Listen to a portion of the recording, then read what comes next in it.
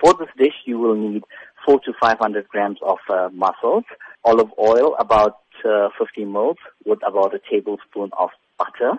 Then we'll use a sort of a mixture called mirepoix. It's a flavoring ingredient that's used a lot in French dishes. To do this, you will need a quarter cup each, so roughly about 75 ml of diced onion, diced celery, and diced carrot.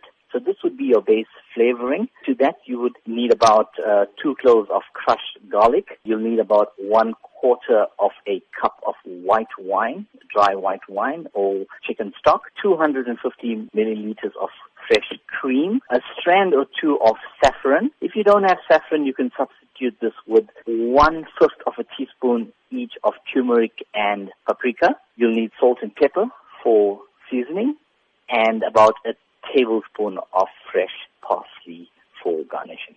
And then in terms of the method then, how do we put all these ingredients together to create this perfect mussel dish? You would actually heat up the oil, add in the olive oil and the butter, that is. You would add in the onion, celery, carrot, and garlic. You saute that until it's golden brown. Then you would deglaze the pan. Deglazing means lifting up all the flavor, all the brownness of the flavor that's actually burnt away to the bottom of the pan. It's called lifting it, which is deglazing.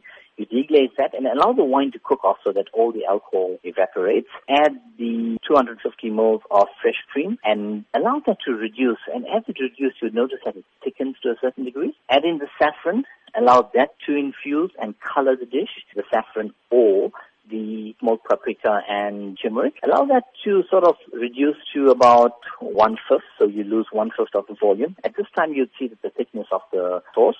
You'd add these mussels in at this juncture. You allow that to cook off for about 2 to 3 minutes. At the very end, you would season with salt and pepper and garnish with green parsley, which just lifts the color and gives it a beautiful aesthetic look.